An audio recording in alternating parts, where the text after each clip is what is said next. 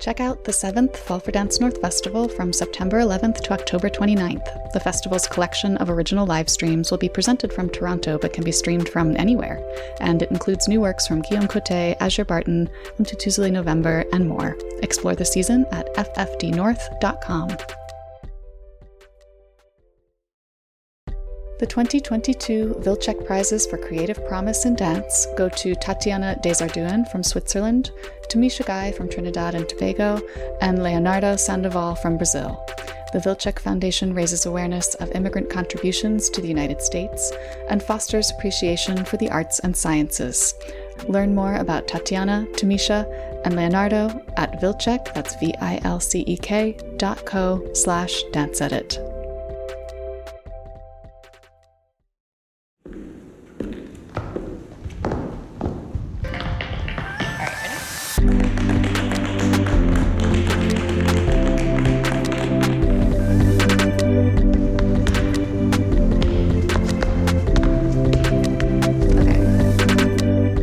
Hi Dance friends, and welcome to the Dance Edit podcast. I'm Margaret Fuhrer. And I'm Amy Brandt. We are editors at Dance Media, and I'm so glad that we have our resident ballet expert, Amy, here this week because there is a lot of ballet world stuff going on to discuss.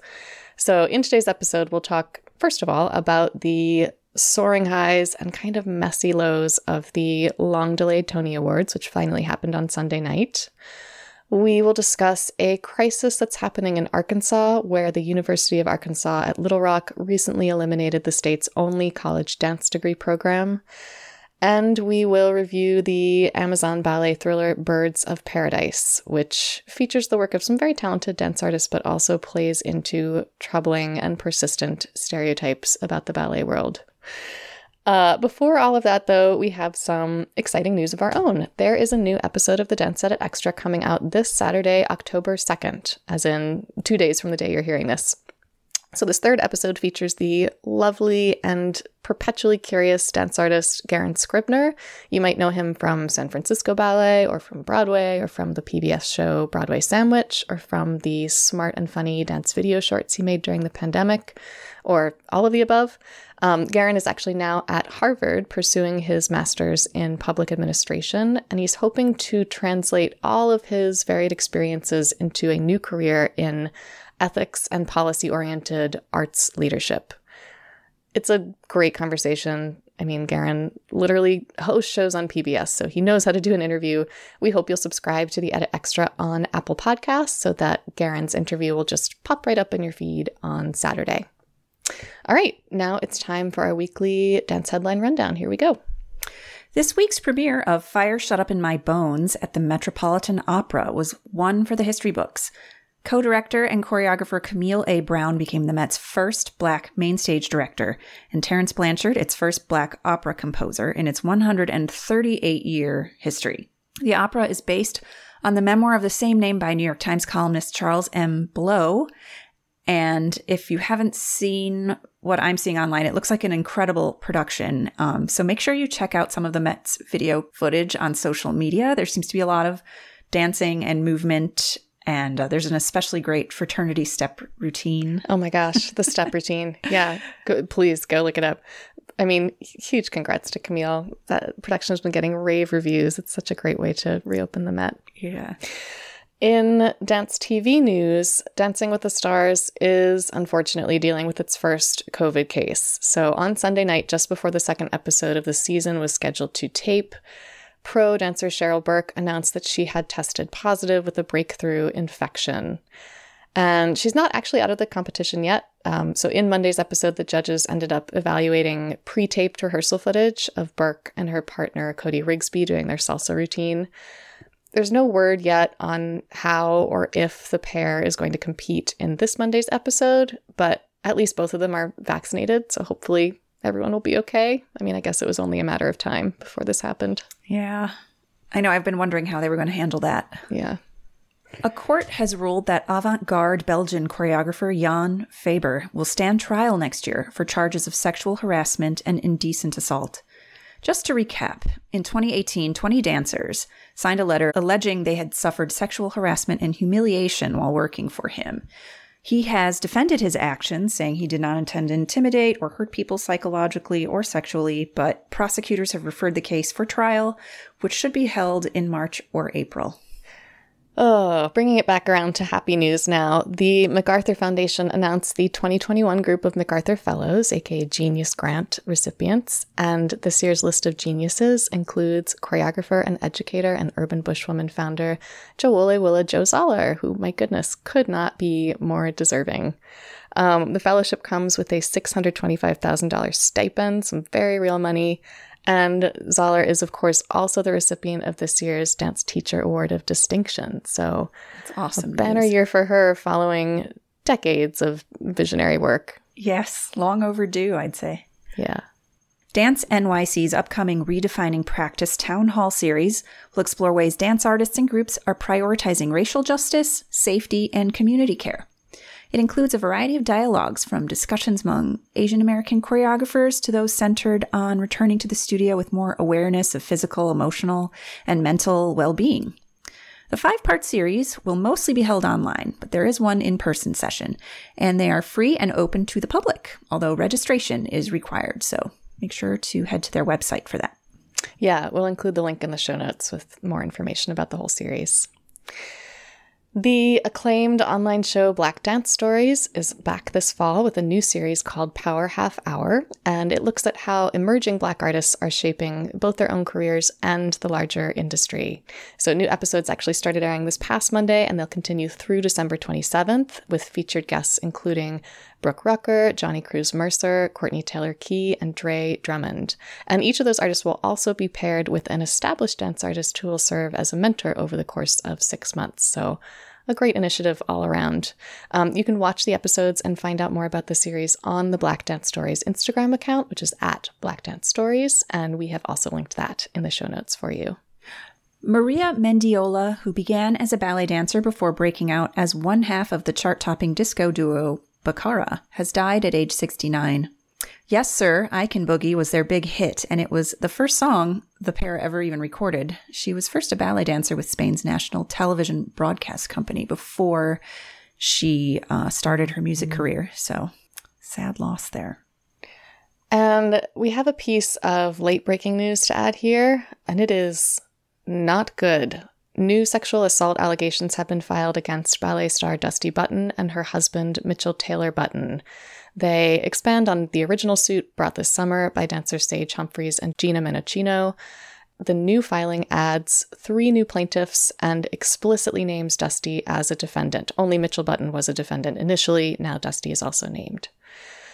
The allegations in it are harrowing. They're similar in many ways to the allegations made by Humphreys and Menachino initially. We will link to the Boston Globe's coverage of the suit in the show notes. Very disturbing stuff.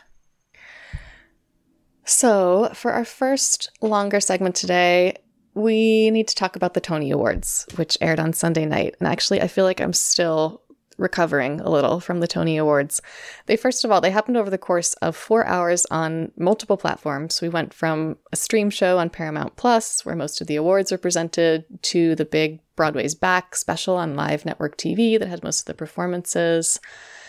And after such a long delay, because remember, this was actually the ceremony recognizing the best shows of the abbreviated 2019-2020 season, after that long delay and after all of the losses of the pandemic, it felt like this broadcast was trying to do everything. It wanted to be celebratory. It wanted to be mournful. It wanted to put on a show. And there were some moments, including some really beautiful dance tributes, that really hit home.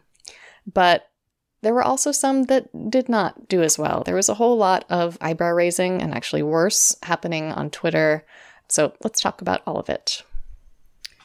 I have to say, I did find the setup a little confusing, with part of it on Paramount Plus, which I don't have, and then part of it on CBS. And it's my understanding that most of the awards were given out during the streamed portion of the show. Because when I tuned in, I wasn't even really aware that it was the Tony Awards. I thought it was like a tribute to Broadway.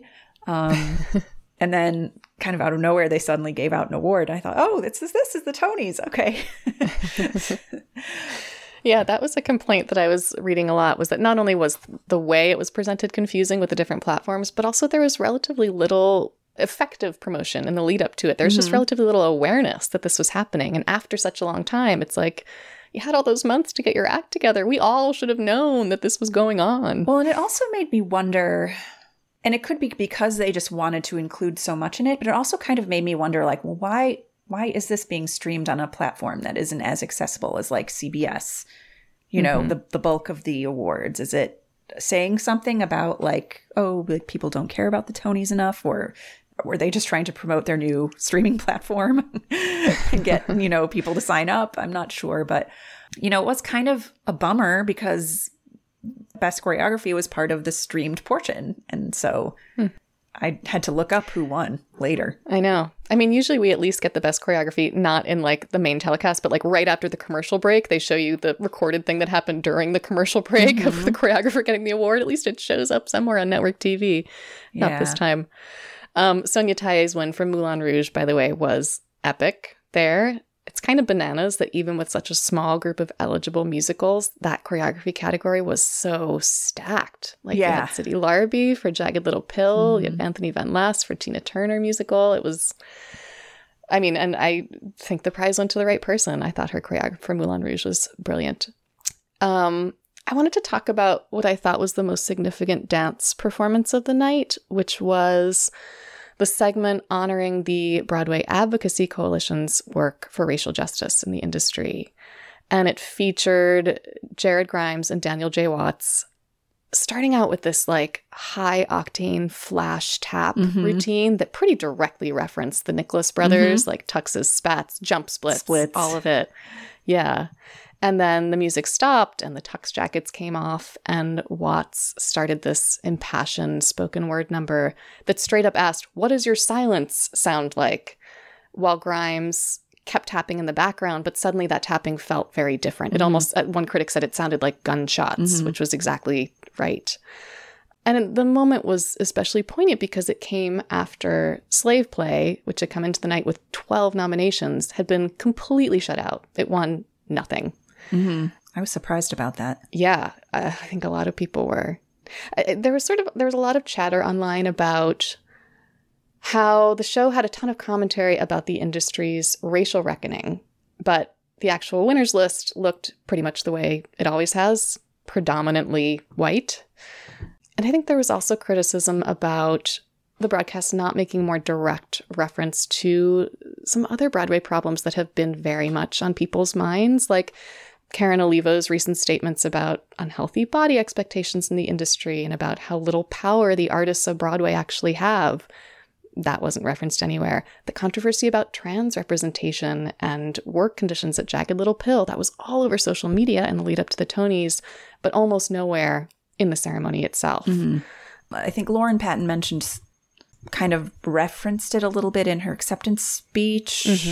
Yeah, that was the only way it got in. Right. Did you want to say anything about Robbie dancing for Anne Ranking? Oh, that was beautiful. You know, it made me kind of wish that the majority of the tribute section had been done in dance form. I don't know. It was just, it was so reverential, like and it's interesting because I didn't know it was Robbie Fairchild at the time when I was watching it, but I was wondering if it was, as I was watching him perform. But it was just such a nice, like, tribute to the Fosse style and to Ranking's legacy. And then at the very end, he like turns and like gives a bow as her picture kind of comes down on the curtain. It was just really touching. Oh, I'm with you. Wouldn't it be wonderful if they had an entire in memoriam segment done through dance? Yeah. That could be so beautiful. Yeah. Yeah, I think pretty much every Tony's broadcast is like a little bit heavy on its feet because it's trying to coordinate all these big, slow-moving Broadway machines. But I don't know. Whatever our other thoughts, bravo to all the dance people who nailed it, as they pretty much always do. The dancing itself was great. Yeah. Especially Adrienne Warren in her Tina Turner medley there. Brought she does that house down 8 times a week, like, blows my mind. I know. Quite a workout, yeah. So in our second segment today, we want to talk about the recent elimination of the dance major at the University of Arkansas at Little Rock, which This might sound like just one more pandemic casualty story, not that that makes it less sad, but the stakes here are actually higher because that program was the only college dance degree program in the entire state. And Dance Teacher did some great coverage of this situation back in the spring of 2020 when the elimination of the degree program was first proposed. The actual official approval of the cut happened at a Board of Trustees meeting earlier this month. And then last week, a story in the Arkansas Democrat-Gazette talked about what the fallout has been and why the loss is so significant. Well, I think first thing, that these young dancers have no in-state college option anymore. Mm-hmm. They're forced to seek out-of-state or private colleges, meaning they will have to pay a whole lot more paying out-of-state tuition. Mm-hmm. So that means some dancers who may not be able to afford that will have to think twice about their future and what they want to do with it and what's possible. For those that do leave, will they come back? It may lead to some creative brain drain if they don't come back to their communities to open dance studios, to create work, to direct companies, to contribute to the art scene in Little Rock or, Arkansas. And this whole thing was part of what they call academic retrenchment, or just a wider restructuring effort at the school, which apparently has been struggling with, lower enrollment and, budget issues, et cetera. And they determined which programs would be cut based on, the number of graduates and credit hours, et cetera. So kind of makes it seem like the dance department wasn't cutting the mustard or something, but that really isn't how it is structured at all. So yeah, and that was so frustrating too, is that decreasing enrollment overall at the university has been a problem, but the dance department enrollment has not gone down over time. In fact, it's remained almost constant. Mm-hmm. So even though it's a relatively small segment of the campus population, it's not struggling. Right. Like that was a thriving dance program. And it also, it's just the notion of dance as a career is this like sort of something not to be taken seriously, that a dance degree is useless and flimsy. I know in the past, Arkansas State Senator had kind of publicly ridiculed the program after seeing a billboard featuring University of Arkansas Little Rock dancer and questioning where the tax dollars were going and why aren't we funding math teachers and STEM. Yeah. And actually, thankfully, that tweet seemed to have gotten a lot of pushback. So I know. I love that someone set up an ironic scholarship in that senator's name for the dance department. That's great. Yeah, there's a lot of community support for this dance program as well. Yeah. And I think that the dance department itself was pretty shocked when they found out that it was on the chopping block. I think they were maybe expecting some budget cuts, but not necessarily like complete elimination. The students really rallied. They put together a petition. They got like 11,000 signatures to save the program. But I don't know. At this point, they're still going to let it go. Yeah, I mean, there might be hope. So a former dance professor at the university, Stephanie Thibault, is talking with other schools in the state to see if any of them might be willing to offer a degree in dance. And for what it's worth, University of Arkansas Little Rock actually dropped its dance degree program once before. They killed their dance degree in 1999, then they brought it back 10 years later, and then killed it again. But maybe with enough continued pressure and effort, they will reinstate it one more time. I mean, fingers crossed. Yeah, it's such a huge loss. Yeah. All right. Finally today, Amy and I are going to take some long, deep, cleansing breaths and talk about Birds of Paradise. We're going to do it. It's going to be okay. All right. There's been a lot of internet chatter about this new Amazon ballet thriller, and I think it's fair to say that the trailer that came out a few weeks ago gave us both sort of a creeping sense of dread, because it definitely seemed to lean hard into all of those, like, ballet dancers are homicidal, sex-crazed maniacs stereotypes that the entertainment industry just loves to mine for melodrama. But the film does feature the work of some dance artists that we really respect, including choreographer Celia Ralston Hall and several great real-world ballet dancers who are in the supporting cast. So we wanted to actually watch the film before passing judgment. And now we've watched it. And now we are going to pass judgment. Point, I should say that Point did a preview of this movie where we interviewed the director and the choreographer, and we have gotten quite a bit of pushback on that story. So I think a lot of ballet dancers are really tired of these depictions in Hollywood of the sort of cutthroat bunhead with the psychotic teachers and everything being sexualized, over-sexualized. So I will say I was disappointed. I thought they really leaned into like ballet's dark side. And maybe it's like a film not for dancers. I don't know, for like, the general public to watch or whatnot. Just because there were a lot of things that felt like this sort of fictitious depiction of dance training, which centers around, in the movie, it centers around what they call the prize, which is a contract with the Paris Opera Ballet. And after ballet class, it seemed like the course of the dancer's day was then each of them did a variation competition style in front of their teachers and then got ranked from first to last in a list, and that was posted, and that was like a daily occurrence, which is sort of not really how it happens at all. Yeah.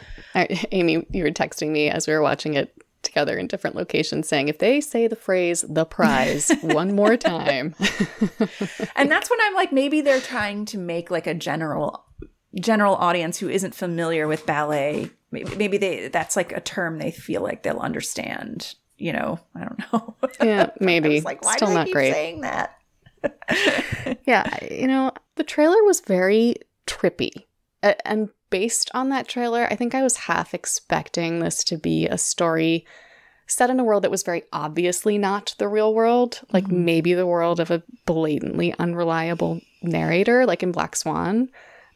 Which would, in theory, signal to the audience that, no, this is not how ballet really is. This is a fantasy.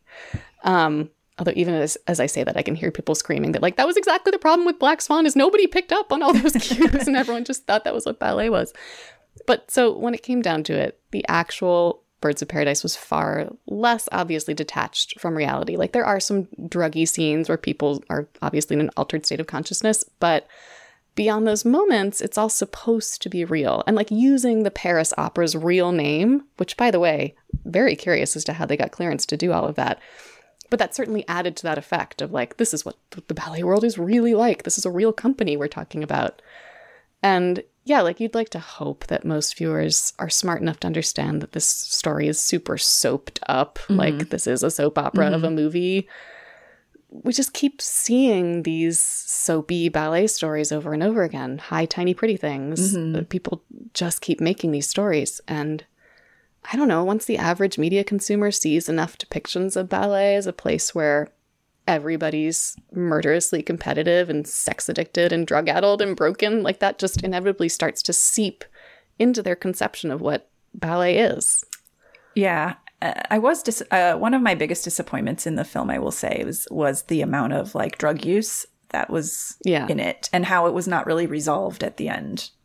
Like, I know. It was just sort of like, oh, here's one more cliche to stuff into the sausage. Yeah. I also found that, on a positive note, I found the dance doubling and how they worked that in to be very impressive because the two stars, Diane Silvers and Christine Frozeth, are not dancers. I mean, there are a few scenes where I think they're being shown from the neck up and they're supposed to be practicing sautés or something where you're like, oh wait, girl, keep the chest up, like,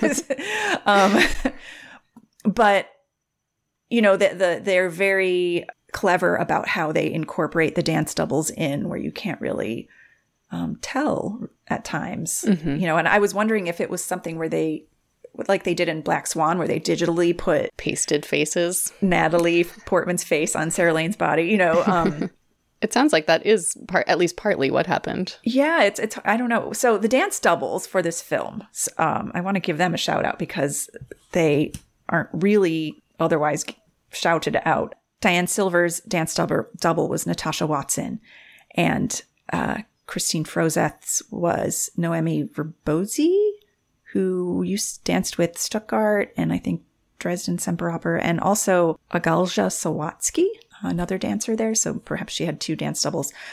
But Noemi's Instagram is pretty interesting. She talks about how they like painted Christine's face onto her face. Because there are some scenes where you're like, wait a minute, like, who is that? Is that really her? Or is that...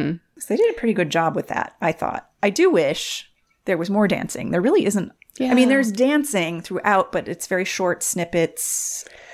We got like 10 seconds of Osiel Guneo doing Giselle to the wrong music. Yeah. It's like, why aren't they using the real Giselle music? That's also very typical of dance films. Have you ever noticed that? They like their dancers are never dancing on the beat. The music is like totally random.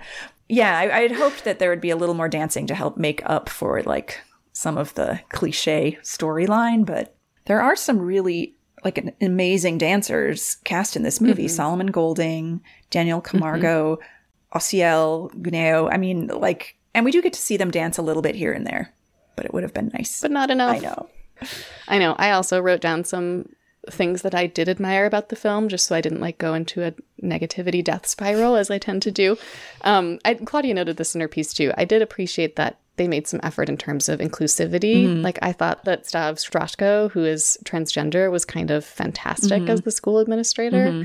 And I really appreciated Eva Lomboy's character, too, who got some very real lines in the script about how, as a dancer of color, her body and her dancing are scrutinized so much more closely than the white dancers are, which it is implied contributes to her bulimia. I wish they dug much further into that because there's much more to explore there. Right. All right, final Birds of Paradise complaint. Oh my God, the doorknob buns. If you are, in fact, trying to paint a realistic picture of the ballet world, start by getting rid of the damn doorknobs. Sorry. I'll probably cut that. I just couldn't not say it. Oh, God. All right. That is it for us this week. Thanks, everyone, for joining. We will be back next week for more discussion of the news that's moving the dance world. Keep learning, keep advocating, and keep dancing. Bye, everybody.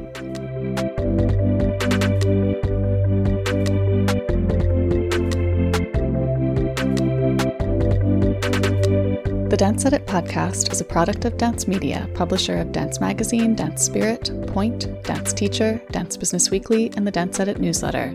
Our hosts are Amy Brandt, Courtney Escoyne, Margaret Fuhrer, and Lydia Murray. Our music is by Celestine, with special thanks to Broadway Dance Center for helping us record those footfall sounds. Find out more about the Dance Edit and subscribe to our daily newsletter at thedanceedit.com.